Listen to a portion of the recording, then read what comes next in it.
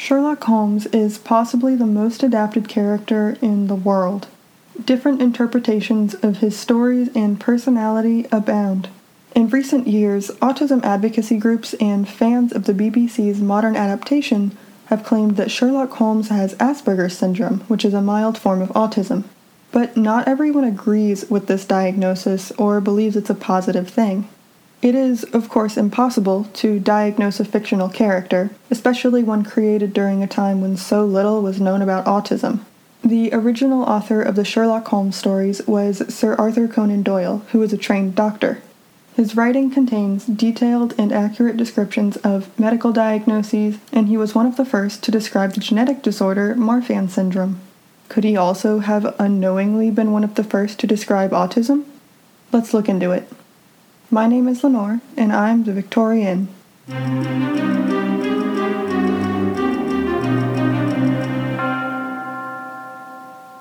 Just a note before getting started, I'll be using mostly identity first rather than person first language, because that's what I've been taught autistic people themselves prefer.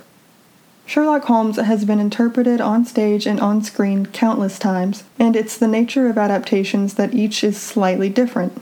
No two actors will play a character in exactly the same way, so this episode will mainly stick to the original source material, though even within those stories the character varies.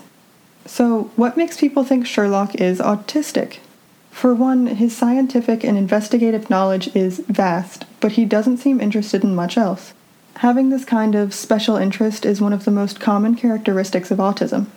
In the first Sherlock story published, A Study in Scarlet, the narrator, Dr. Watson, is astounded by Sherlock's immense knowledge of chemistry and crime, along with his complete lack of interest in literature, philosophy, astronomy, and politics. When it comes to this specific interest, Sherlock goes all out, working almost non-stop for days at a time before slumping into a near comatose state. This has led some to believe Sherlock has bipolar disorder rather than autism. The days when he is most absorbed in his work appear to be manic episodes, and the days when he barely moves appear to be depressive episodes. But it still doesn't quite match up with bipolar disorder. Sherlock's mood swings are directly related to whether or not he has an interesting case at the time, not based on brain chemistry. Sherlock Holmes is famously a drug user, which is often seen in people with bipolar disorder. The big difference here is that he uses drugs during his low moods, not during his supposedly manic episodes, which would fit the bipolar category more. Also, research has shown that autism is linked to an increased risk of substance abuse, and bipolar disorder is a common misdiagnosis for people on the autism spectrum. Sherlock's powers of deductive reasoning are also said to be a possible sign of autism. Sherlock is highly observant and seems to have a unique way of taking in sensory input, which is a characteristic of autism and something which can lead to sensory overload. Another argument for Sherlock being autistic is his lack of social graces. He's portrayed as having difficulties in social interactions, and it seems that Watson is his only friend. During conversations, Sherlock often closes his eyes or looks around the room rather than at the other person. He's in his own world. We see this in some modern portrayals of other detectives. On the TV shows Criminal Minds, Bones, and Monk, characters who are no doubt inspired by Sherlock Holmes all come across as autistic, especially in their social interactions. Sherlock, like numerous other possibly autistic characters, is seen as cold, aloof, and emotionless. This is one of the reasons that some people think we shouldn't try to diagnose Sherlock this way.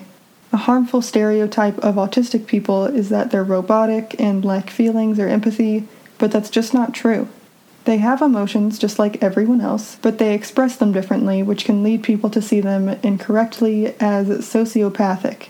The BBC's modern adaptation of Sherlock has been criticized for one of its most popular lines, in which Sherlock claims he's a highly functioning sociopath. The character is portrayed as having characteristics of autism, so labeling him a sociopath could be damaging. In the later stories, published in the 1920s, Sherlock is notably more emotive. In the recent Netflix adaptation of the Enola Holmes book series, Sherlock is warmer and friendlier than he's usually portrayed, which is more in line with those later stories. Because of this, the Doyle estate is actually suing Netflix, saying this portrayal of Sherlock is copyright infringement since those final stories still aren't in the public domain. I think this goes to show how central being cold and aloof is to the Sherlock Holmes character.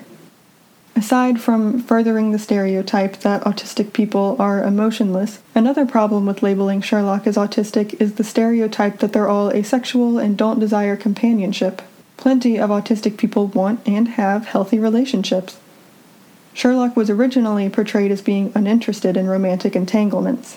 In more recent Sherlock Holmes adaptations, it seems like Sherlock and Irene Adler have always been set up as love interests. But when the stories were first adapted for the stage, it took a little while for Doyle to be convinced that a romantic storyline between Sherlock and Adler would be a positive addition.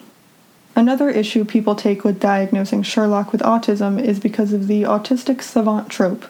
The first time most people were aware of this type of character was the 1988 movie Rain Man, and that's still how a lot of people imagine autism to be. A nerdy guy who's awkward in social situations and has low emotional intelligence, but who's tolerated because he's some kind of genius. Labeling Sherlock as another autistic savant could narrow the view people have of autism. However, some autistic people like that Sherlock could be considered autistic. He's a heroic character, accomplished in his field, and celebrated for his intelligence. In Mark Haddon's novel, The Curious Incident of the Dog in the Nighttime, the narrator, who has Asperger's, enjoys comparing himself to Sherlock as he tries to solve his own mystery. The book's title is even a reference to a line from one of the Sherlock Holmes stories. Some of the most vocal supporters of calling Sherlock autistic are autism advocacy groups, and some psychologists have argued that Doyle's writings could be useful in studying how autism was seen in the past. It's possible Doyle knew someone with those traits and it helped him develop the character.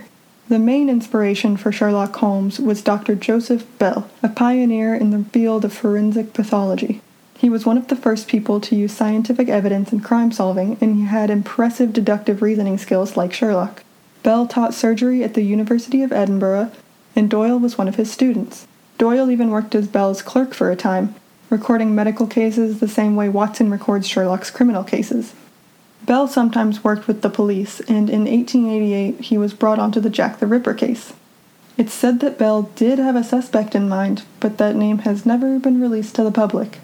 While Sherlock's powers of deduction were inspired by Bell, his personality was not.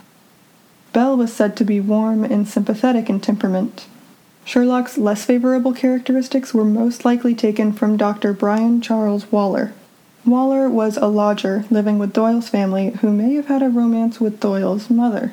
Waller gave himself the title of consulting pathologist, which likely inspired Sherlock's consulting detective title. Waller was said to have been bossy, arrogant, and always certain he knew the answers. We'll never know Sir Arthur Conan Doyle's full intentions as he constructed the Sherlock Holmes character, but I can certainly see how people would interpret his description as fitting somewhere along the autism spectrum. If you'd like to support this podcast, please leave a review on iTunes, and if you're able, consider becoming a Patreon donor. You'll have access to exclusive content, and you'll be helping me offset production costs. You can find me at patreon.com/victorian, and if you have a topic suggestion for a future episode, please email victorianpodcast@gmail.com. Thanks for listening.